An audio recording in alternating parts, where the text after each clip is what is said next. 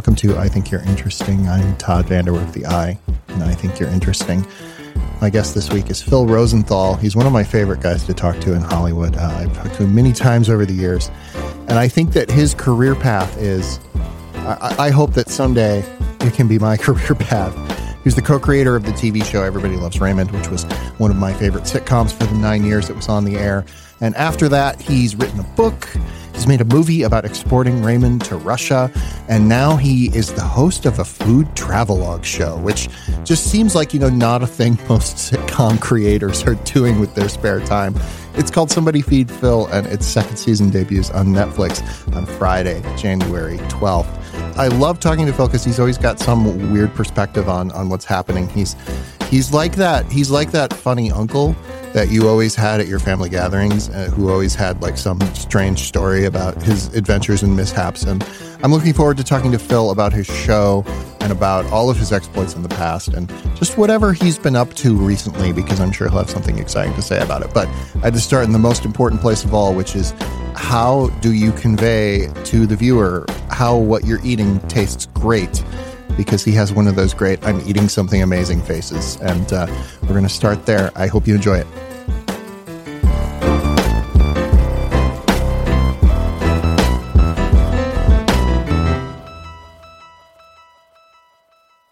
Phil, thank you for joining me. Hello. I want to start in kind of an interesting place, because as I was watching your show, I was thinking about this, like making the face when you've eaten food. And like because watching somebody eat is not inherently an interesting thing to do. You're right. But like if that person has a good like food face, then it is interesting because you're like sort of secondhand experiencing what the food tastes like. So have you just always been able to do that, or are you like now that you've done 2 seasons of the show, have you like coached yourself into a place where you can't? God, no. God, there's no acting on the show. I can promise you that. You're seeing real reactions. Sometimes I don't like something. You get that face. Yeah, exactly. I'm blessed or cursed with the worst poker face in history. You can tell what I'm thinking. Yeah. It reads all over me. Yeah. So I could never lie very well to my parents. They always knew. I'm just, some people have that face. I guess I have that face.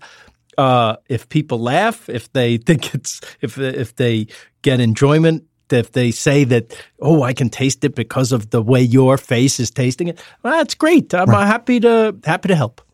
What was the thing that you tried? You've been all over the world now.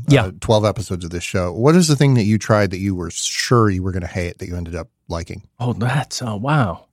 So in Mexico City, right, which is one of these 6, Bill Esparza took me. He's the taco expert of the world. He was in the LA episode when we did that. Mm-hmm.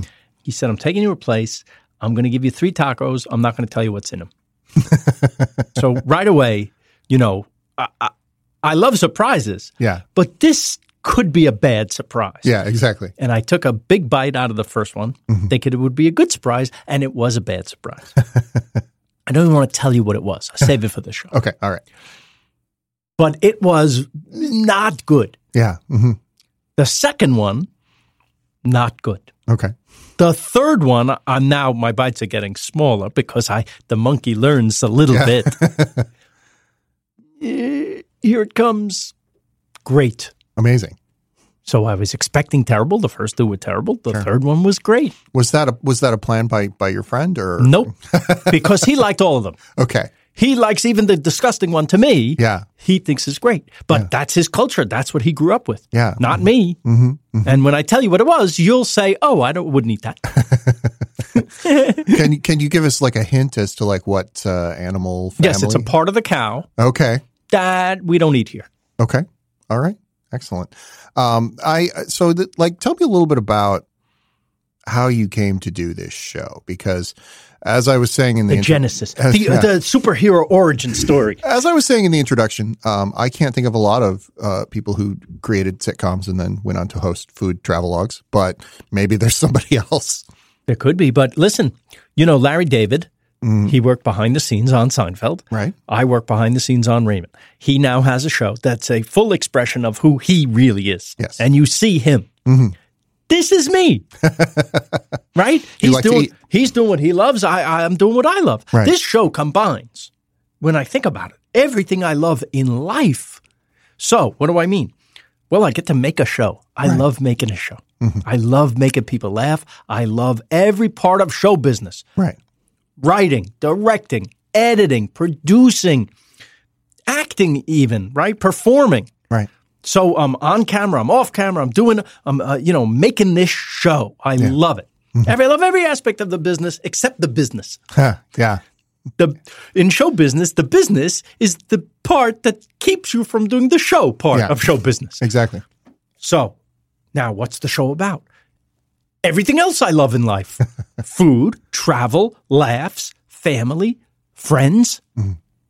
I'm combining everything. So for me, this is the dream to get to do this. I'm the luckiest bastard you'll ever meet. Right. That's how I feel. Grateful, lucky. I wish this for everybody, to do their thing that they love with people that they love. Right. That's what I'm getting to do now. So how long did it take me to do this? I'm going to say concentrating on it, like I want to do this, 10 years. Wow. Yeah. Because they don't hand the dreams out to people. You have to work at it. But if you're going to work at something, like I could be knocking my head against the wall to do a sitcom that I don't particularly want to do, just to get another sitcom on. Right. I already was very, very, very, very lucky doing the one I did. And it's not like I haven't tried to do more. Yeah. For some reason, they either don't want what I do anymore, or we haven't found it yet, or I'm not crazy about what they want me to do. Right. So to be fair, it is a two-way street. Yeah. I'm being picky and they're being picky. That's fine. And maybe I was a one-hit sitcom wonder. That's also possible. Okay. I don't know. But I can tell you that I've tried, and so far it hasn't happened again. Now, this show got planted in my head when we did the Italy episode of Raymond. Okay. I don't know if you remember that episode. I do, yes. That episode came about because at the end of season 1, I said to my friend Raymond, where you going on your hiatus, your little vacation in between seasons? Right. He said, I go to the Jersey Shore. And I said, oh, that's great. Hey, have you ever been to Europe? He goes, nope. I said, why not? He goes, nah, I'm not really interested in other cultures. Even Italy, his own culture, not interested. Yeah. So light bulb goes off. Got to do that episode. Yeah. Got to do that episode where we send him over as Ray Romano. Yeah. Guy not interested. And send him back as me. Guy very interested. Guy very excited about travel and the food and eating in Italy specifically. This is one of the great things you could do in life. So I write this script about the transformation of a guy who doesn't want to go somewhere and who falls in love with the idea of travel, of Italy, of the food in Italy, of everything I said. And damn it, if we didn't see it happen in the show, nice episode, we see Ray's transformation. And what I saw was the transformation, not just of the character, but of the person. Oh. And that's when the big light bulb went off. To me, I get such pleasure in turning you on to something that I love. Right. And when seeing that, your eyes light up the way mine do. Yeah. The thing I'm excited about, I want you to be excited about. And so turning people on to this, food, travel, other cultures, people in other cultures, from other cultures. I think the world would be better if we all could experience a little of someone else's experience, right? Yeah. Since that moment, I said, I wish I could do a show where I do that. Yeah. And it took that long of knocking my head against the Hollywood wall, trying to get all the other shows going that went either a little bit or didn't go at all, and you just keep trying and trying. And listen, I got to do a movie where I went to Russia. That also helped me get this show. I did Exporting Raymond, which is the story of me going to Russia to try to help them turn my show into Everybody Loves Kostya. That's on Netflix too, by the way. You could see that too. Exporting Raymond is a documentary I made how many years ago now? 6 years ago. Yes, yeah. And, PBS saw that and said, we like the idea of you going places. I said, so does my wife. But I do have this idea. I've had this idea for a long time. What if there was a show where I went around the world and showed you where to eat as an effort to get you to travel? He said, yes. My brother said, when I told him I'm going to do this show, he goes, really? You get that show. He goes, what are you going to call the show? The Lucky Bastard? Well, we called the production company that. We couldn't call the show that, but. To you, do food and travel go like hand in hand? Does like yes. going to another place and like yes. also trying the food like that's, yeah. I'll go one step further. Planning my vacation around the food. Okay. Where do they have good food? I want to go there. Yeah. And then that's the great connector. That's the way in. And then we find all the other beautiful things to love about the place. Right. But for me, the food, that's what I love trying the most from the other culture. And it is culture. Yeah. Food is culture. A fresh new year has begun. I don't know if you've noticed, but it has for me. It's raining in Los Angeles. It only happens when the new year arrives. So if you're setting new goals for your business, it's extremely difficult to reach them without the right people on your team. ZipRecruiter has transformed how you go about finding those right people. ZipRecruiter posts your job to over 100 of the web's leading job boards with just one click. And then ZipRecruiter actively looks for the most qualified candidates and invites them to apply. They even review every application to identify the top candidates so you never miss a great match. ZipRecruiter doesn't depend on the right candidates finding you. It finds them. No wonder 80% of employers who post on ZipRecruiter get a quality candidate through the site in just one day.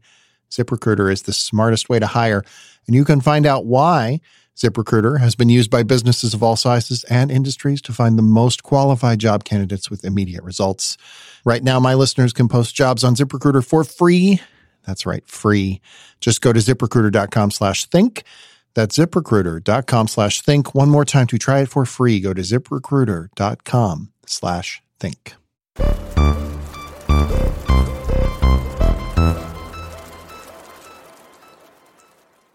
I think that one of the things that's fascinating about the show is the way you use food as a way to start to talk about people. Yes. Like the Bangkok episode, which I think is the premiere of season 2. I think it's, on Netflix, you get all 6 at once. You can watch them in any order you want, people. Yeah. But like that episode really has a great section about like the floating markets. Yes. And like how you often can tell a lot about like a culture from going to a market and just like seeing the food that's sold there, what people are eating, things like that. What is it that you think is like, why is food such a great window into understanding people? They spend a lot of time on it. Sometimes it's the only bright spot in their lives. Sometimes that's their role in life is to make food. And so it defines them. I make the best cow soy, in this province. That's a family pride. We have the equivalent here. We have mom and pop shops where that guy makes the best sandwich you ever had and you want to go. So it's the same all over the world. And people love it because it's a break in their day. The food is the break of their humdrum lives where they have to work hard. Oh, but I get that bowl of cow soy at the end of the day or in the middle of the day. That makes my day. That's how I feel about every lunch I have. Yeah. I plan my whole day about where I'm going to have lunch because it's the tent pole in the middle of my day. I'll work all morning, but I got lunch coming. Yeah.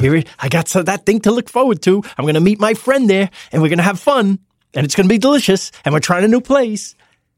And then I've had that. Now I can work the afternoon until dinner. Right?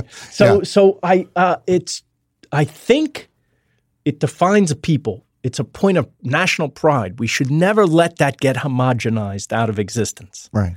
McDonald's, you do well enough. You don't have to be across the street from the Duomo in Florence. Right. Let them have their culture. Let these people, we need to preserve this. It makes life worth living. I want to be, selfishly, I want to be able to go there and have the best pasta I ever had in my life. Yeah. I do know people who are afraid to try stuff, who go to foreign countries and they look for McDonald's. Yeah. Why go?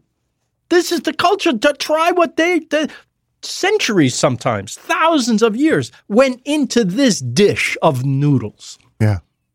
Why wouldn't you want to taste it? Yeah. I ate at a McDonald's in the Amsterdam airport and I'm very sorry for that.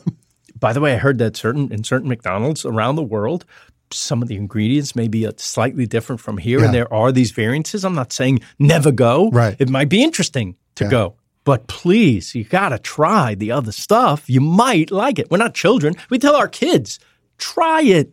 What's the worst that happens? Yeah. I don't like it.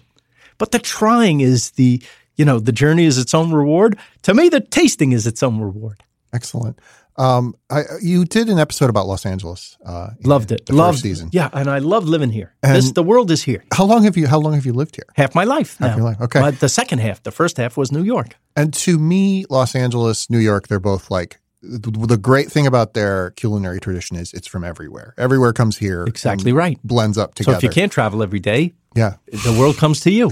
What did you learn about the city you've lived in half your life from making an episode about the food here that maybe you hadn't thought of before? I didn't like it when I first came here. Oh, yeah. I was a dyed-in-the-wool New Yorker. Woody Allen taught me how to feel about L.A. And so that was my prejudice. I felt that this was going to be a vapid, sunny, smoggy place with no culture. You know, he said the only cultural advantage is you can take a right turn on a red light. Yeah. You know, he in the Annie Hall, he ordered a plate of mashed yeast from a health food restaurant, right? So I thought that's when I'm going into land of fruits and nuts and crazies. And so I get here, and it's kind of how I felt because I was almost made to feel that way. Yeah. And soon I found a place or two that I like to eat. Oh, this is good. This place is good. And then another one, and then another one, and then it just so happened that coinciding with my arrival came the food revolution in Los Angeles. Right. And I saw it evolve during my time here. Yeah. It became the worst food city in America to now, I honestly think, the best. Yeah. Because of our diversity. We have the biggest populations of ethnic people outside their homelands in the world. Yeah. Biggest Korean population outside of Korea. Right? Biggest Japanese, biggest Mexican. So many here, and you can travel without leaving the city. You can go to another land. You can visit every province of China by going to the San Gabriel Valley and going to the different neighborhoods. Yeah, yeah. Absolutely. One of my favorite things to do is to go exploring in that area with someone who knows. Yeah. What's a cuisine you've had in Los Angeles that you haven't been fortunate enough to like travel to where it comes from? Ethiopian. Oh yeah. Meals by Gannett on Fairfax. You know, there's Little Ethiopia right there. I haven't tried them all because I'm in love with her and that food. Have you had that? I have not. I'll have to. I love Ethiopian. Oh my God, it's good. I did go to South Africa. I didn't go to Ethiopia, but I was in Cape Town and I tried some Ethiopian food there. I feel like close enough, and it was great. It's great. Yeah. I would say Gannett is just as good. Yeah. Yeah. Isn't that amazing? Yeah. That you could actually be in Africa and have African food and then come back to L.A. and maybe it's a little better here. Right. Right. If you were going to take me out to lunch and you're going to go to a place where it just wouldn't fail, you don't even have to name the place, but like what are you looking for in a spot where you know you're going to get something good if you're taking the best of that thing, like the elevated version of maybe something that you know well from childhood. Right. Or something you've had your whole life. And there is something that's popping to the front of my mind. Oh, great. It's a chicken sandwich. Okay. Doesn't sound very exciting. No. But there's a place, I don't know if you've been yet, called Howlin' Ray's. Oh, yes. I've been there many times. It's amazing. Yeah. Is there a better chicken sandwich on earth? No. No, there's not. There it is. It's a fried chicken sandwich with you can get it in various degrees of hotness, the hottest one being Howlin', hence the name. I get medium. I can't go above medium. Can you? I have gone hot before. And it hurts. Yeah, it does. It hurts my lips. I took one bite of hot and my lips hurt for 20 minutes. I actually, when my in-laws wanted to try it. So we ordered one chicken wing that was Howlin'. Oh. And we all took like a bite of it. And you did? It turned all of us into just like we were dissolving into tears. So wow. I don't recommend it. Well, no, because it reaches a point where you're not experiencing flavor. Right. Just pain. Right. So why not just staple your tongue? Right? Why bother? Right. If you want pain, do that. I don't like when food is so not about the flavor. Right. Mm-hmm. I don't like a restaurant that's not about how delicious the food is. I should say that my in-laws and I are all very bland white Midwesterners. So we we eat like gigantic plates of carbohydrates. Like that is our native I food. love that you guys tried that though. Yeah. That's very adventurous, way more than me. Yeah. Like if I knew that if hot was going to, medium was getting everything you want out of a spicy food. I was sweating, nose running, eyes watering, and yet so delicious, so much flavor still that you can't stop. The endorphins are going. You know, they say this kind of spicy food gives you that runner's high. Yeah. You know, the endorphins. The same thing when you eat chocolate or when you're naturally happy. Right. This food does that to you. This fried chicken sandwich, I think they pound the breast out so that it's the size of a dinner plate on a regular size bun. That's kind of one of those squishy in and out buns that go down real easy. And then the sauce they have with it, and I think there's coleslaw on it also. It's a perfect combination of flavors. I dream about that, and I would go way more often if the line wasn't an hour and a half, right? Speaking of lines, because you had mentioned, I was going to mention the line, and in some of the episodes, you're like, you come across a big line. And you're like, I'm just going to stand in line until I see what this is. You have to sometimes. Especially in another country. It's like, if you're trying street food in Bangkok, how do you know which one? Yeah. How do you know which one is, first of all, safe? Yeah. I think, you don't see people dying in the street, so you're thinking it's all okay. Right. But what's that line? Yeah. Well, it's not an hour. It's 15 minutes. I'll do it. Yeah. So we do it. Do you like the process of standing in line? Is that a thing that you enjoy? Because sometimes that's like a great way to get to know people too, I do not like standing in line. I do not. I reached a certain age where that's enough. I remember in Chicago, there was this hot dog place I love called Hot Dogs. Oh yes, Hot Dogs. I've been there. Best dogs in America. Maybe he doesn't do it anymore. Closed. But I had it, and I had my wife in Chicago. Then another time, I said, "We're going to Hot Dogs. You got to try these hot dogs." And we go and we get online, and I didn't know how long it would be. The first time I went, there wasn't a line. This line, hour and a half. Oh wow. I didn't enjoy waiting an hour and a half for anything, but damn if those dogs weren't worth it. They were. They were. Yeah. They were. Where's he now?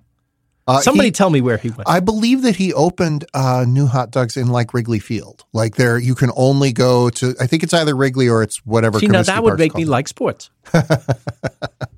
Yeah. He's a genius. And there are these geniuses. I think one of the great things to find in food is the idealized version of what we loved as a kid. Yeah. You know that moment in Ratatouille? Yeah. Not only is it the best food moment in the history of movies, but it's one of the best moments of any kind in the history of movies. In this Pixar animated movie, the food critic, who's a jerk for most of the movie, tastes the Ratatouille and is transported to when he was a kid and his mother gave him Ratatouille. That is the power of food and flavor and taste and memory and how it's all connected. And it's so identifiable. That is a universal thing that they hit on, right? That's what we look for, I think, when that's the ultimate. The simple thing that's going to transport you to a happy time. Yeah. Yeah. Right. You when you mentioned that what were sort of the idealized version of the thing you liked as a kid, like were hot dogs your thing you liked as a kid, or what was the thing you liked as a kid that now you love? All the things that Americans like. Yeah. Hot dogs, pizza, hamburgers, right? Yeah. Mm-hmm. All the junk food, all that. I love that. I'm just as happy, if not happier, with the great version of one of those things than the 4-star French meal. Yeah. In fact, I'm a little over it. The sitting for 3-4 hours with the white tablecloth and the fancy surface.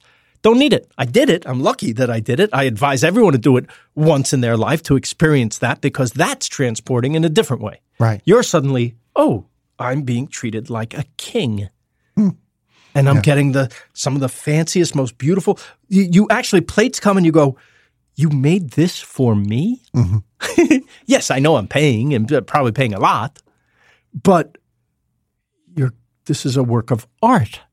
And then it's delicious on top of it. This is, that's wonderful. Yeah. But if you've been lucky enough to do it, several times, you're now looking for, I don't know, the minimalist version, the stripped down version.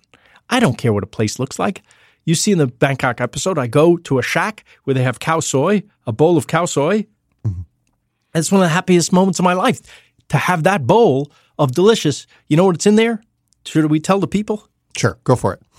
There's a bowl of coconut curry soup, a big bowl, enough for 3 people. Mm-hmm. Coconut curry soup, stay with me, big pieces of chicken, like whole drumstick, whole thigh in there, over the freshest noodles, like handmade, just made, like fresh pasta in an Italian restaurant. That's at the bottom of this bowl. Then they sprinkle pickled mustard greens, some chilies, some scallions, some sliced onions, all to balance out, the kind of flavor of the curry and the coconut, the sweetness of that. So you're getting a little pungent, a little vinegary, a little spicy. Then on top of it all, crispy noodles. Right. So all the textures are now working. You can either get the chicken one, you can get the beef one, which is fresh cut beef, grass-fed beef. I tasted this thing. This is one of the most delicious things I've ever ate in my life. I never finish anything on the show. Why? Because I'm getting a lot, and I have a crew looking at me salivating, so I have to share it with them, and I want to share it with them. It's only good if you could share it. Right. But I tasted this thing. I'm eating this whole thing. And I am then going to eat the entire bowl, and I did, of the beef. Yeah. What does a bowl of this cost for the most delicious thing you ever ate in your life? Well, in Chiang Mai, Thailand, this costs $1. Okay. Worth going. Right? If you want the chicken and beef combo, $1.50. Wow. Because, you got to have a deal. Can't just I mean, that is a happy memory. Yeah. To have that. And it was so good. Not only did I eat both bowls, but when we weren't filming, on the way to the airport, off camera, went back. Yeah. That is the thing I wonder about, like, as you are filming these episodes, I actually don't know how long you are in a 10 days. 10 days. Okay. Yeah. So you are spreading out the eating a little bit. Like, how much are you eating as you're, like, making one of these episodes? I'm eating every day like a person, but I'm maybe eating a little more than the regular person. I'm eating maybe 2 to 3 meals a day, I guess. Sometimes more if we see something undeniable. Right. What do I mean? Walking down the street, here's a pastry shop with the most incredible looking pastries you ever saw in Lisbon, which you didn't expect. I thought Paris had the pastries. No, Lisbon, every other shop is a bakery with these Portuguese pastries, these pastels, which are these like egg custard tarts that are kind of burned on the top, like you get in the Chinese restaurant, but like twice the size and really fresh and creamy. Yeah. Unbelievably delicious. That's the national like pastry thing, at least in Lisbon. It's the big hit. So you got to have 1 or 2 of those a day. Yeah. So that adds up, and you pass a gelato store, you got to have that, especially if you see a lot of people. Yeah. What do they know? So, yes. However, like I said, I can't. It would be stupid for me to finish everything. Yeah. I can't do it. And here's the other thing. People say, you're a skinny guy. How do you do it? I work out every day so that I can eat. Yeah. And I don't really eat when I'm doing the show. I don't really eat until we're filming. Yeah. It's like the dog food commercials. You starve the dog before he has to eat on camera. So I understand that. I want to be enthusiastic when the food comes. Mm-hmm. I got into a situation once where I was doing another show way before this. It's kind of a test. But we went somewhere, and every day I was having 3 to 4 fancy 4-star white tablecloth meals. Right. Well, it was crazy. It was never ending. And you don't want the thing that you love to be the thing that you dread. Yeah. You want to say when the dish comes to the table, you want to say, oh boy, not oh no. And it can become that if you're not careful. So, you have a little discipline, you regulate, you figure it out. Yeah. Now I'm good at it. Yeah. I got good at it. That is kind of an interesting thing because, like, I do travel overseas a fair amount, like not as much as you, but and like it is, like you can do it within a budget? Like, obviously you need some money to be able to like fly to Europe. Of course. Whatever, but of course. But it's worth saving for. That's what I'm trying to tell people. Mm-hmm. Like we spend money on stupid things. Yeah. On shiny objects. I'm telling you, there's nothing beats experience, because that's something you'll always have and you'll treasure it more than anything else you can physically buy. Yeah. Mm-hmm. Do you remember like a trip you took or a moment you had when you were like, yes, travel is for me. I want to keep doing Yes. this? I didn't travel at all until I was 23 years old. I mean, we literally didn't go anywhere. We went to Atlanta once when I was 9, big for family thing. Went to Florida once when I was 12. Went to Disney World when it was half built. They didn't even have the Magic Kingdom fully built. Oh, wow. Pirates of the Caribbean wasn't even built when we went, and it was still the happiest day of my life. I turned to my mother and I said, this is the happiest day of my life. And she said, oh, come on. She didn't get it. She didn't get that this was, to be taken out of my little world and be placed in a magical kingdom was magical to me. That stayed with me. Yeah. That feeling of wanting to explore. I think now that I think about it, I think that's one great thing that the Disney people do. They maybe awaken a sense of travel in people. Yeah. We go to their perfectly fake world, but what is their fake world representing? Another time and place. Yeah. That's really what that place is. It is a vacation from your life. Right. Well, guess what? The real Disney world is out there. Yeah. When you're in a floating market in Thailand, when you're sitting in a little boat driven by a man who's working the motor on the back of that boat, and you're just putting down this little river, and you're sidling up to other boats. And what's in those other boats? People selling food. Yeah. And they're selling not only produce and things you can buy for home, like you're shopping, but there's stoves on the boat. And you get the pad thai noodles. And it's not just pad thai noodles. They're good for being on a boat. The best pad thai noodles you ever had in your life. Yeah. Like incredible ingredients, like stuff that you never saw before and tasted before. And it's spectacular. And Disney's got nothing on this. We go on a Small World ride. They wave at you. They're not feeding you. You're getting unbelievable food and experience, and you're really there. Yeah. You're really there, and you're seeing the daily life. This is an unbeatable experience. So where'd you go when you were 23? I got a job. It wasn't a job, really. I guess they had a DHL courier service. It was like FedEx. DHL is now a worldwide company, but before DHL was DHL, they sent all their stuff as a passenger's excess baggage. Okay. That's how they were able to save money. So they would give you the luggage tags for all this excess baggage of yours, buy you one coach ticket on an airline that was going to Europe or anywhere else in the world. 2 weeks later, you were going to come back and do the same thing. Your flight was free as long as you did this. As long as you got off the plane and gave those luggage tags to the guy with the DHL sign on the other end, you were now free to go spend 2 weeks any way you want. They're not paying you. Yeah. But 2 weeks later, you come back, do it on the way back. Both flights are free. Mm-hmm. This is undeniable. You have to do it. You have to do it. Me and my friends were doing this. Mm-hmm. So I did it the first time. Landed in, where did I land? I want to say Brussels. Okay. As soon as I hit Brussels, my friend who I was meeting, who had taken the same trip the day before, because they do it every day. So if you and I were to go, you'd take the Brussels flight Monday. I would take the Brussels flight Tuesday, and then I'd meet you, and then we'd have 2 weeks, and you would leave on 2 weeks later Monday. I would leave 2 weeks later Tuesday. Okay. Right away to Paris. He had some friends in Paris. We stay on their couch. We die, Paris. Yeah. 23, Paris. I didn't have any money. I didn't need any money. I was seeing Paris. I was eating, bread with ham in the park. I was having a crepe. I was having, you can eat very well for very little. That's what people don't realize. You don't need a lot. You don't need to stay, especially I'm talking to people who are young now. Mm-hmm. You don't need to stay in a fancy hotel. I didn't. I stayed in a hostel, or what's called a pensione, which is just a notch above a hostel in Italy. Yeah, so we went to Paris. We stayed there 5 days, and then a train, overnight train, with a sleeper car down through the Alps to Florence, Italy. And in that car, I met two Italian kids, Dania and Dario Landi from Florence, who were in Paris for their little vacation, same age as me. They're just dating at this time.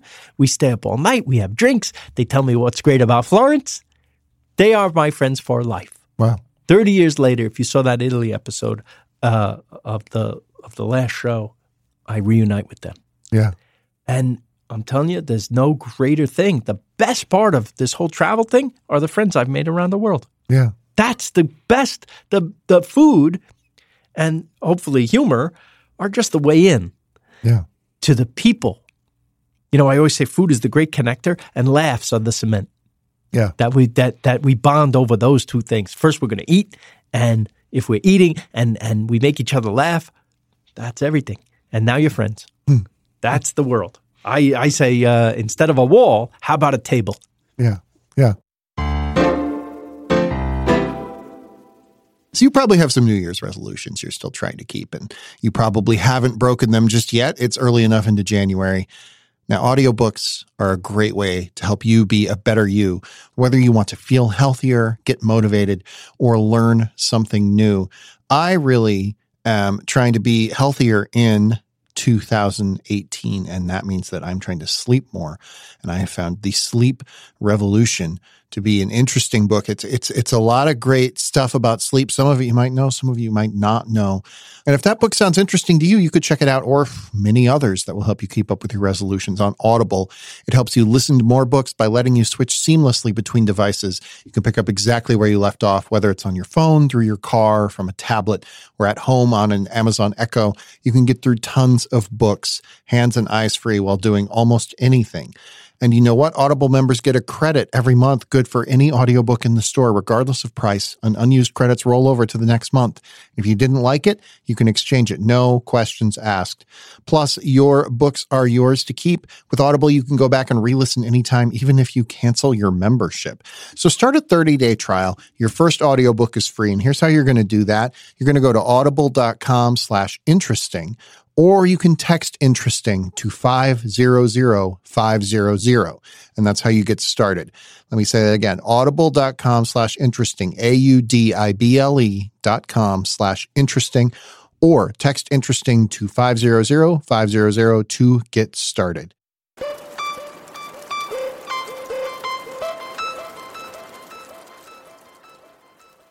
I have often, when I first went to France, was at the height of protests over the George W. Bush Iraq War. Yep.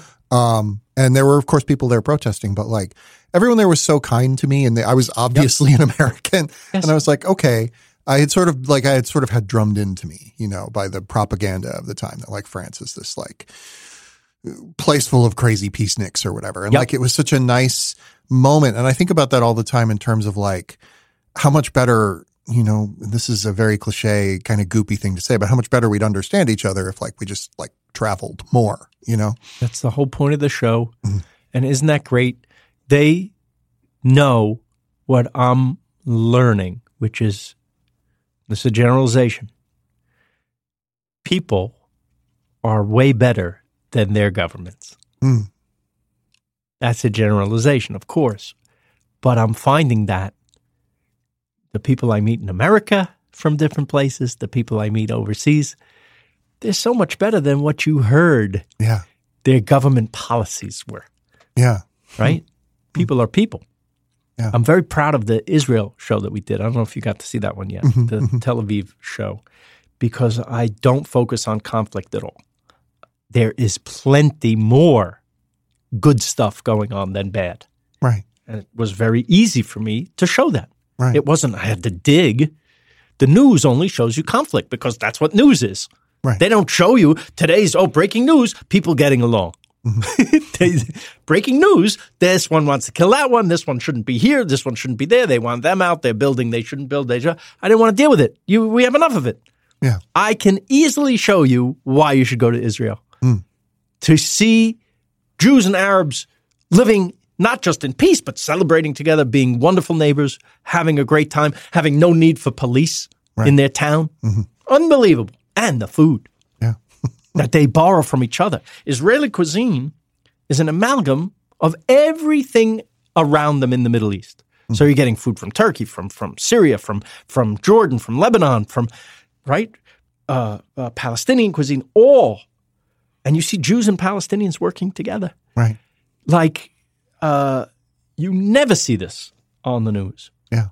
So I can't tell you how happy my little food and travel show, can show that. Yeah. Yeah. Food is such a great way to just approach people's day-to-day lives too, because like everybody eats every day. Like everybody eats, so we have to eat. Yeah. But again, it's the thing we look forward to also. Yeah. And if you find somebody you like or want to get to know, if I'm meeting you for the first time and we're not doing a podcast, we're probably going to go eat. Yeah. Right? Yeah. Yeah. And if we have a good experience, we're going to eat some more. Yeah. Name a city in the U.S. specifically that you think is a little underrated as a food town. I have my own answer, but I'm going to save it for now. Oh, okay. What's underrated? Well, it used to be L.A. Yeah. Because L.A. was underrated anyway. Yeah. It was always, second to New York. But I dare say, and this is a New Yorker talking, I'm from New York. Right? I love New York. I will always be a New Yorker.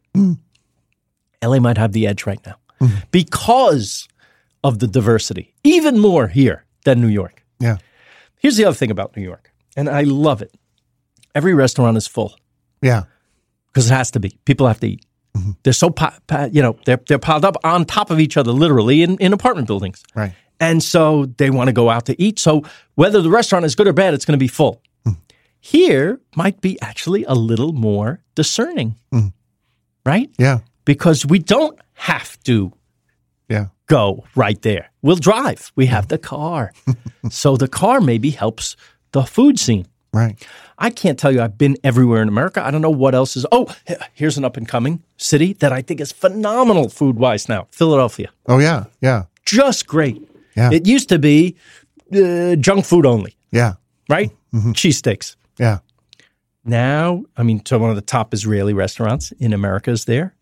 That genius, Michael Solomonov. Yeah. He came with me to Israel. He's in that episode. But I love him from Philadelphia. If you're in Philadelphia, you got to go to Zahav. You got to go to Abe Fisher. He's got a hummus place in New York called Dizengoff. You can go there if you're in New York. So there's wonderful stuff going on there. Every city now, here's what I think. The food scene around the world got better once the internet happened. Yeah. Because a kid in Iowa can see what a chef in France is doing. Never had exposure to that before. Yeah. Right? Not only can see what he's doing, but there's probably a video on YouTube that shows you how he's doing it. Yeah. Then he can emulate that, put his own twist on it, and suddenly you have some kind of Iowan French hybrid, which is everything. Yeah. That's how innovation happens. Yeah. Young people with ideas. Yeah. And so that's what I love when I travel. There's a kind of, this Brooklynization of the world where the kids go into the cheap neighborhood for rent-wise. It's easier to start a business in this forgotten part of town.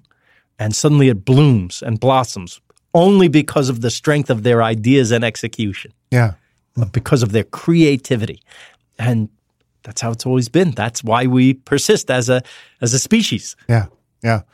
My answer used to always be Atlanta, but I feel like people know Atlanta now. Like Atlanta's got great food. I'm saying now increasingly Milwaukee, which has some great, especially German food, has like a rich history there. Yes, they have some really great German food, but they have all kinds of, like I've had some of the best Indian food I've had in my life in Milwaukee. So, no kidding. Yeah, I think it's worth exploring. I think it's not as good as like Chicago, which is right next door, which is why Chicago's amazing. Don't often go there. But I think if you have like a day to go to Milwaukee and just poke around it, there's a lot of great stuff. Look how many great cities we have to eat in. Yeah. New York, Chicago, San Francisco, LA, New Orleans. Yeah. Right? Mm-hmm. Charleston, I hear. I haven't been there yet. Have to go there. Philly, we just mentioned. Milwaukee. I hear Cleveland has a booming scene right now. Cincinnati even. right? There's wonderful places. We didn't even talk about Texas. Yeah. With that history in barbecue and all the other great food that's there. You go to Austin, that's one of the great food cities of America. Yeah. Yeah. I've stood in line for barbecue in Austin so many times. Franklin's. Do you like cooking? Do you like to make yourself a meal? Here's the thing, Todd. I meet a lot of great chefs around the world. They can't write a sitcom. Yeah. I don't have to do everything. I appreciate them. Right. They laugh at my show. I eat their food. Right. There's so many people that I love and admire who I want to support. Mm-hmm. I don't have the talent, I don't think, and I don't have the patience. Sure. And why should I do this when right down the street is someone who does it so well? Yeah. Let's go there. Yeah. Yeah. Okay. All right. But you'll never find a bigger fan. I love it so much. I'm a good audience. Yeah. Yeah. I wanted to talk a little bit about, you said that after Raymond went off the air, it felt like maybe perhaps people didn't want to buy what you had to sell or something like that. Yes. And I think of Raymond as this great, kind of the last great stand of what we call the multi-camera sitcom, which for people who aren't intimately baked into TV terms, you might think of as like the sitcoms that are filmed in front of an audience. That's you hear right. the audience laughing. But I kind of feel like we're hitting a renaissance of those. We've had Carmichael's show, the One Day at a Time reboot is great. I just watched 2 episodes of the new Roseanne, which are very funny. They are? Yes. Oh, I can't wait funny. to see it. Do you feel like that is coming back around, that style of sitcom, or do you feel like it's still sort of out of favor? Everything comes back around. You know? They were saying, nobody wants to see 4-camera sitcom. It wasn't the form. It was the content. Make a good one and they'll watch. That's all. It's like that with everything. Yeah. It really is. It's always been that way. What did you like about that format? Because I know you've done some single camera pilots or developed some single camera shows, but what do you think is strong about that format? Like what kind of stories can be told in that format? So I come from theater, right? I studied theater in school. And so the wonderful thing about the 4-camera sitcom is that it's this remarkable cross between theater and film. So we write it, rehearse it, present it, perform it as a play. But then we also have the flexibility of multiple takes, multiple camera angles, right? And the permanence, meaning it lasts forever, of film. Right. So it's this wonderful hybrid of theater and film. And that's why it endures, because people recognize it. Oh, we see it's presentational when you watch the 4-camera sitcom because you know there's an audience watching. So the greatest ones, All in the Family, let's say, Mary Tyler Moore. You feel like you're sitting in the theater watching some great play. Yeah. For a half an hour. Yeah. And that's what you want, that communal experience of sitting in the theater together, but you're at your home watching it on the television. Yeah. It's a captured moment. You're actually seeing a live moment. Yes, of course it's manufactured, but not as manufactured as watching film. Right. There's a spontaneity to it. You hear these laughs. You watch All in the Family or Raymond even, and you'll see somebody says a line and there'll be a cut to the reaction of the other actor. Yeah. Now, we didn't know that the studio audience was going to laugh so much at the reaction shot of the other actor. We hoped they would laugh, but we didn't know that the actors would now have to stand there and wait as if on stage in a play for that laugh to go. Right. And sometimes it gets even funnier because of what the actors naturally do in reaction to that reaction. Yeah. And we call it riding that wave of the laugh. It's just, you don't get that in a movie. Yeah. You don't get that. Yeah, it's they have to make that choice to now cut. Yeah. They don't know how long that laugh's going to be. But we can, as editors, we can hold it, and it gets funnier and funnier and funnier. Right? So that's just one of the gorgeous things about doing it. Plus, if you're lucky enough to make one of these shows, it's so satisfying to be standing there when this stuff is happening right in front of you and you know you're getting it and you're going to have it to keep. And, oh, my God, to have, a good episode that worked in front of an audience, and to know that we now get to save that moment in time, world's best home movie. Yeah. Yeah. Pretty good. Yeah.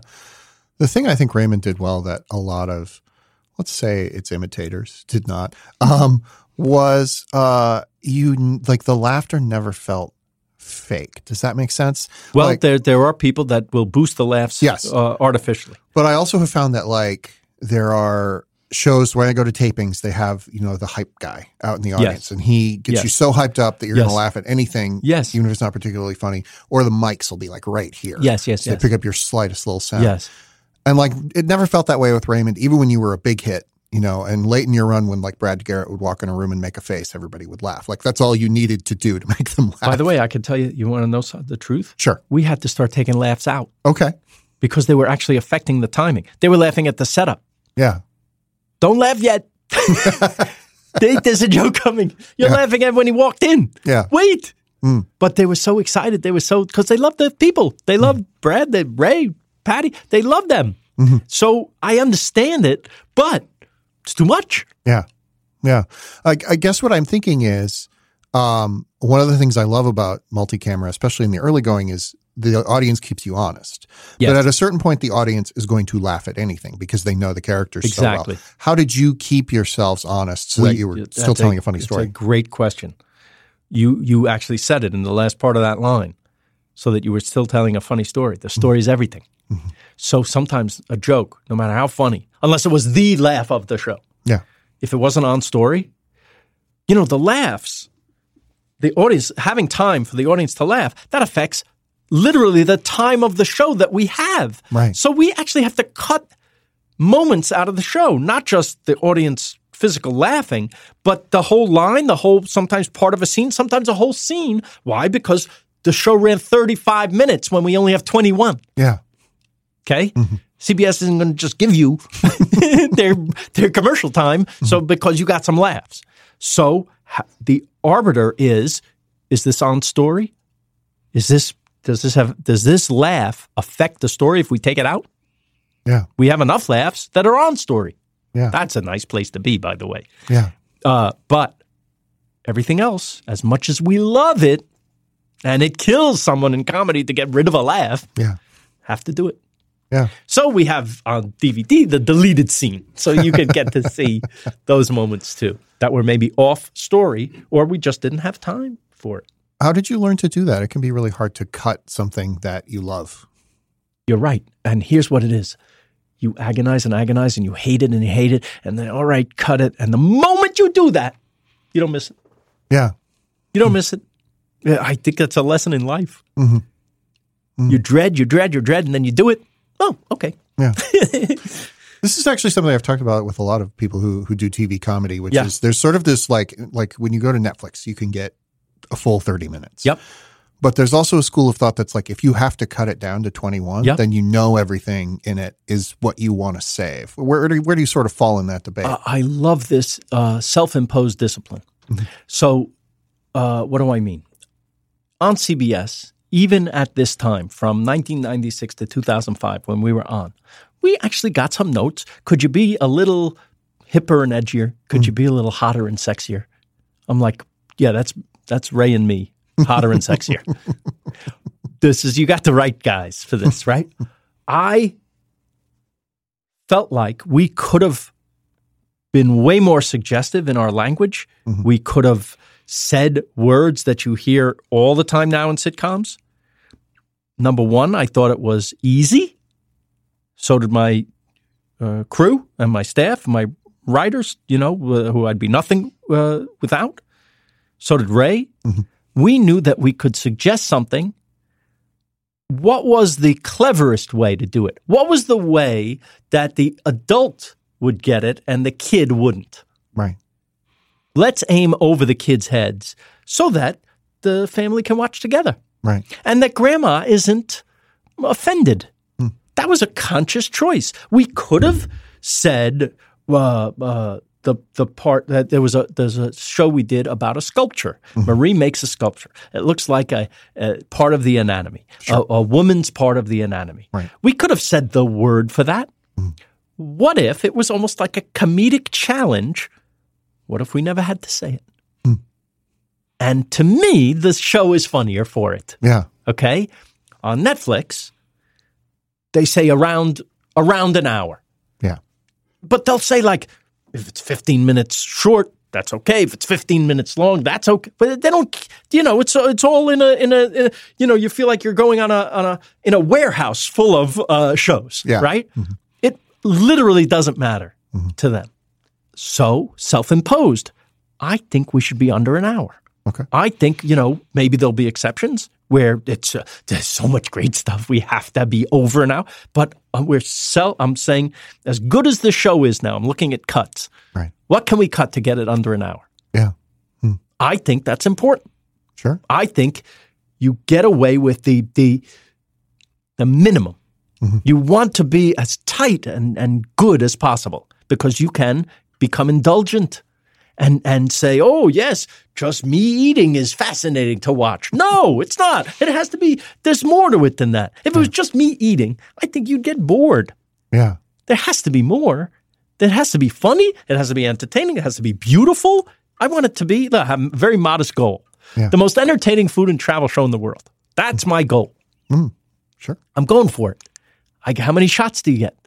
On Raymond, I felt... How many shots do we get to do this? It has to be good. I want to make it good for us. Yeah. Not because of some ratings or something.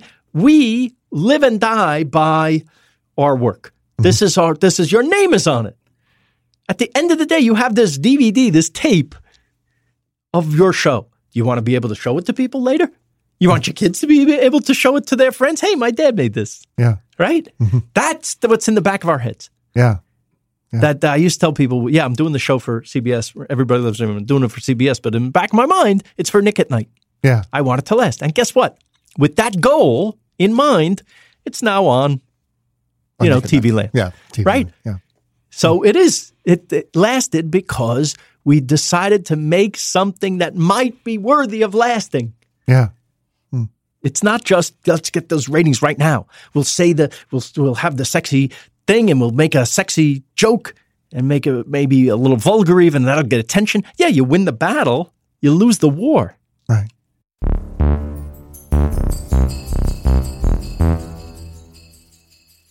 Here's the thing I found a lot when I look at people who are really trying to break into the entertainment industry or are, starting to make their own web series or making their own podcasts or whatever. A great website helps. If you have a website that people can read, that people can follow, that people can look at and feel excited and engaged, there is so much that does for what you're trying to do. If you are somebody like me who's got creative ideas and wants a way to let the rest of the world know about those creative ideas, consider making your website with Squarespace. Squarespace will help you showcase your work. It'll help you turn your cool idea into a website. Or you know what? If you got to sell some stuff, you can do that too. They have great templates created by world-class designers. They have powerful e-commerce functionality, and you can sell anything. And they have the ability to customize the look and the feel, the settings, the products, and more with just a few clicks. So everything is optimized for mobile right out of the box. So you don't need to worry about people looking at their phone. They also help you buy your domain and choose from over 200 extensions. Go to squarespace.com for a free trial. When you're ready to launch, use my offer code INTERESTING to save 10% off your first purchase of a website or a domain. Once again, that is squarespace.com. The offer code is INTERESTING. Use that. I guess tell them Todd sent you if that's an option. Go ahead. What are the comedies you're watching on TV now? What's making you laugh? Everything. If you have time to watch TV. Well, Better Things is awesome. Yeah. And I know Pam. I did a sitcom with Pam in 1990. Wow. She was like a kid, a 20-something-year-old kid, a little kid. She's so great. Yeah. This is her voice, her vision. She's extraordinary. She's fantastic. She's a unique character that you love watching. This is a lesson to everybody. They say, write what you know. That's a cliche. It's not a cliche. That's all we have is what we know. Yeah. That's what separates me from you and this person from Pam. And Pam is someone who's writing so specifically about her experience that there's something universal in the feeling that when you watch it. You identify with her because when we get specific, that's the most human thing of all. And then we relate to it just because we all have specifics in our lives. And we connect on the most human level. Yeah. That's what's universal. Yeah. Yeah. So I watch that. I watch, I got to be honest, all the late night shows. Yeah. I think they're doing God's work at this moment in time. I think Colbert and Jimmy Kimmel. Look at Jimmy using his powers for good. Yeah. Isn't that great? Yeah. He's so brave and he tears up when it matters. You fall in love with the guy because he's so genuine. Yeah. And he's using this platform where many people would say, shut up and tell your jokes. But look what he does. That's heroic to me. So I'm getting so much more than I bargained for when I watched the late night show. Yeah. I'm getting a conscience from people who feel the way I do. Right. About things, and I don't think I'm alone. Yeah. Yeah. And thank God for that. Yeah. Could be saving us all. John Oliver. Yeah. Genius. You know, there's things we can argue about Bill Maher and, his personal taste or character, but that's a very vitally important show. Discussing the topics that they're discussing. And there's great laughs on that show too. Sure. But sitcoms, I don't know, maybe because I've done it, that maybe they're not as fun for me. That's not true. When I stumble across, Silicon Valley is great, or there's just not as many of the old school ones that I love because I'm old school myself. Yeah. That's just taste, right? Yeah. I used to say, when people say, do you hire, what do you look for when you hire? Will you hire women? Will you hire African Americans? Will you hire Chinese people? I say, listen, a script comes to me, it's in black and white. I don't care if you're African American, Chinese, Japanese, woman, Indian. I don't care, as long as you write like an old Jew. Okay. That's if I see funny on the page, that's what I mean. Right. Right? That kind of rhythm, that kind of comedy, and I'm just joking about the Jew part, but it's I'm looking for funny. Yeah. As long as you're funny, what do I care? Yeah. But what you think is funny and what I think is funny may be two different things. Sure. So my personal taste, that's all I can go by. Can't try. You try, if you're vague, you try to hit everybody, you miss everybody. Because all our lives deal in specifics. So when you drill down the way Pam does on Better Things, to her experience, her life, that she can write better than anybody because it's hers. Yeah. You hit that gold. You hit that wonderful. Did you see her finale? Yeah. With the dance It was amazing. For her kid. Gorgeous, gorgeous. There's not many better moments in television than that. Yeah. I want to ask you one last food question before we move into our final segment.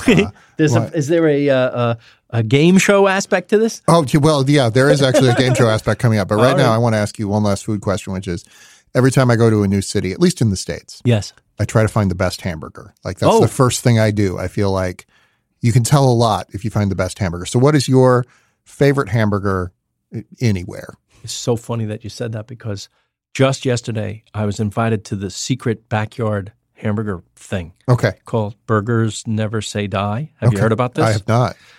Now I have to get invited. I don't know if I'm creating a riot now by saying this, but I can't even tell you where it is. Yeah. You have to know somebody, get an invitation or something. But this guy's making these burgers in his backyard. He's a self-taught chef. And there's lines for this. Yeah. Understandably, but I had some foodie friends who got me in. And, that's the burger of the moment right now. This is if you want to know what the foodies are talking about, it's that one. Burgers Never Say Die. I think you can look it up on the internet. The other one I love is Mo Better Burgers on La Brea. Okay. I love those people. They're wonderful. That's a classic burger. Like if your mom made you a burger, but your mom was very good at it. Yeah. Love that one. Oh, the burger at Republique. Okay. So this is a higher end burger, but it's talk about idealized foods from childhood. Yeah. This is an idealized version of a Big Mac. It's only available at lunch. and it's spectacular. And then a lot of people don't know this about Nancy Silverton, the chef from Mozza. Sure. But when she makes you a burger, you think you're in heaven because she, I'm sure, every single element of that, the meat is very carefully sourced, right? And the fat content is perfect the way she does. You know, she's the queen of food. She knows what she's doing. And then everything else she has made from scratch, including the bun. Right. Including the mustard, including the ketchup. Right. So you're having like the most artisanal burger you could have in your life, and she'll do it in her backyard, Yeah. at a barbecue. Yeah. So you got to love her. Mm-hmm. Had a burger in Copenhagen at a gas station. Okay. It's called the Gasoline Grill. One of the best burgers I ever had in my life. This Danish guy was an exchange student in high school in Wyoming, Jackson Hole. They know a thing or two about burgers. Fell in love with burgers, came back to Copenhagen, opened a burger place in a gas station that's maybe better than what he had in Wyoming. Yeah. Because why? He's putting his little spin on it. He's using Danish ingredients, but swear you're getting he does this thing, a butter burger. Mm-hmm. This maybe is in different parts of America. I just don't know It's about in Milwaukee, yeah. It is. Yes. So instead of a hunk of cheese, a big pat of butter is melted on top of that burger. And it sounds odd to some people, but when you think about it, they put a big pat of butter on a steak and eat that. So this was that was tremendous. Yeah. Tremendous. Yeah. I love Copenhagen. That's a gorgeous, great city. Yeah. So we ask all of our guests some of the same questions. Oh, okay. At the end of every episode. I'll try not to be the dumbest. My first one is, who is the writer you've learned the most from that you've never met? Like dead or alive is fine. Wow, that's a great question. Preston Sturges. Mm-hmm. Absolutely. Because I have gotten to meet some of my heroes. I have gotten to meet Woody Allen. I have gotten to meet Neil Simon, Mel Brooks, Carl Reiner, Norman Lear, Jim Brooks, right? Yeah. These are the people who influence me the most, but I know them. Yeah. That's even better. And they're nice, by the way. Yeah. Yeah. But, we're an amalgam of all our influences. Yeah. Preston Sturges, for those of you who don't know, was the Woody Allen of the 40s. He wrote and directed comedies and was the auteur of these great movies, Sullivan's Travels, Hail the Conquering Hero, Palm Beach Story, The Lady Eve is awesome. I recommend this. I hope if you take nothing else away from this podcast, you'll just Google Preston Sturges and watch one of his movies. The dialogue alone is so rapid fire and so funny, and the characters are so funny. The stories are so good. They're kind of better than anything we have now, comedy-wise, in the movies. Yeah, Sullivan's Travels is perpetually on my list of my 10 favorite movies. Sure, it's spectacular. And it's about comedy. Yeah, yeah. I'm going to change this question slightly. It's usually a pop culture outing. I'm going to say, what's like a food outing? Like you've gone on a date to a restaurant or taken your family to a restaurant or something like that just ended disastrously for you. Either because the food wasn't good or like something else happened. I took everyone on Raymond. We got invited because HBO was a producer on the show. We got to go to San Francisco for the taping of the Rolling Stones in a stadium. Sure. So we made this a weekend. Mm-hmm. And I booked a restaurant in San Francisco that gave us the room, and I was going to pay for everything because why? We're doing well. We're on a show that's doing well. So why not give back to everybody and have this? Well, I'm telling you, this seafood restaurant, I won't say the name, was so terrible. It was like you would have rather eaten your shoe. Like I'm talking about bad fish. Yeah. I'm so lucky because this is the only example of this I can think of. But I'm talking about 30 people all having a terrible time. That's not fun. No. When that happens. But sure. that was like, oh, this is going very badly and we may get sick. Did you get sick? I don't remember. I was but I got the bill. I was sick. Yeah. But I'll tell you, that I'll never forget that. Yeah. And I think I'll never forget it because of how rare the experience is for me. I usually have wonderful experiences. Yeah. I do. I'm so lucky. I love it so much. It doesn't even have to, the food doesn't even have to be the best I ever had. It just has to be good enough to have a good time. Yeah. Yeah. Well, I'm going to then ask the final question, which sort of pivots off that, which is, And I've asked Ray this question as well on this show. You have? The best meal you've ever eaten, he talked about a piece of corn, or an ear of corn. So, you did, really? Yes. So what's the best meal you've ever eaten, either for the food or for the company? I love that he said it was an ear of corn. That's very nice. I tell you, I've had so many, because now I'm in the business of having it. Yeah. But the cow soy thing I just described, that's way up there. Yeah. It'll take me a minute to think about other wonderful things that I've loved as much. Oh, maybe the first time I went to Peter Luger's in New York and had steak the way you never had steak before. And it was suddenly, wait a minute. I've had steak. Yeah. But not like this. Yeah. That blew my head off. When was that? How old were you? Say in my 20s, I guess. So a long time ago. It was phenomenal. Or the first time I had pasta in Italy. Yeah. The first time. You can't believe it. You think, what's the big deal? Pasta. It's pasta. No, it's not. It's only 100 times better there because it's where you're sitting. I always say Italy wins. If you would ask me my favorite place, so far, I haven't seen everything, but so far, Italy wins. Why? Every place you look is gorgeous, beautiful. Every place you look is this gorgeous picture, you could frame it. In every part of Italy. I don't know if there's a bad part yet. Yeah. I haven't been there. The food is, like I said, a simple dish of pasta can change your life. Yeah. And then everybody's hugging and kissing you. So what's not to like? Yeah. So Italy wins for me so far. Italy wins. Yeah. Phil, thank you for joining us. I loved it. Somebody Feed Phil is on Netflix. You can see new episodes Friday, January 12th. Thank you. I Think You're Interesting is hosted and executive produced by Todd Vanderwerf. In case you hadn't guessed, that's me. And the closing credits are fun. We love the closing credits, so stick around because you're going to have a great time. Vox Podcasting is headed up by Marty Moe and Jackie Goldstein.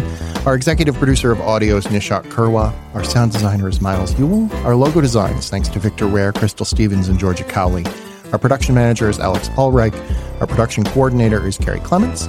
Our audio engineering and post-production are thanks to P3 Post, and we recorded this week's episode at the P3 Post podcast studio in Hollywood, California. Our editor is Peter Leonard. Our recording engineer is Jay Brooks. Please remember to rate, review, and subscribe to the show on Apple Podcasts or Stitcher or Spotify or whatever other podcast you have. Somebody left us a comment on something called Podbean, which I've never heard of, but if you're listening to us on Podbean, please rate, review, and subscribe there. You can reach me at todd@vox.com if you have something you want to say that you don't want to leave in a review. You can reach the show at ityi.podcast@vox.com, ityi.podcast@vox.com, and you can always tweet at me at TVOTI. That's Tavoti. We will be back next week with another guest from the world of arts and entertainment or media and culture, somebody that I think is interesting. But until then, if you can read the closing credits with me at exactly the same way at exactly the same time you win a prize, please send documentation and I will send you a free sticker.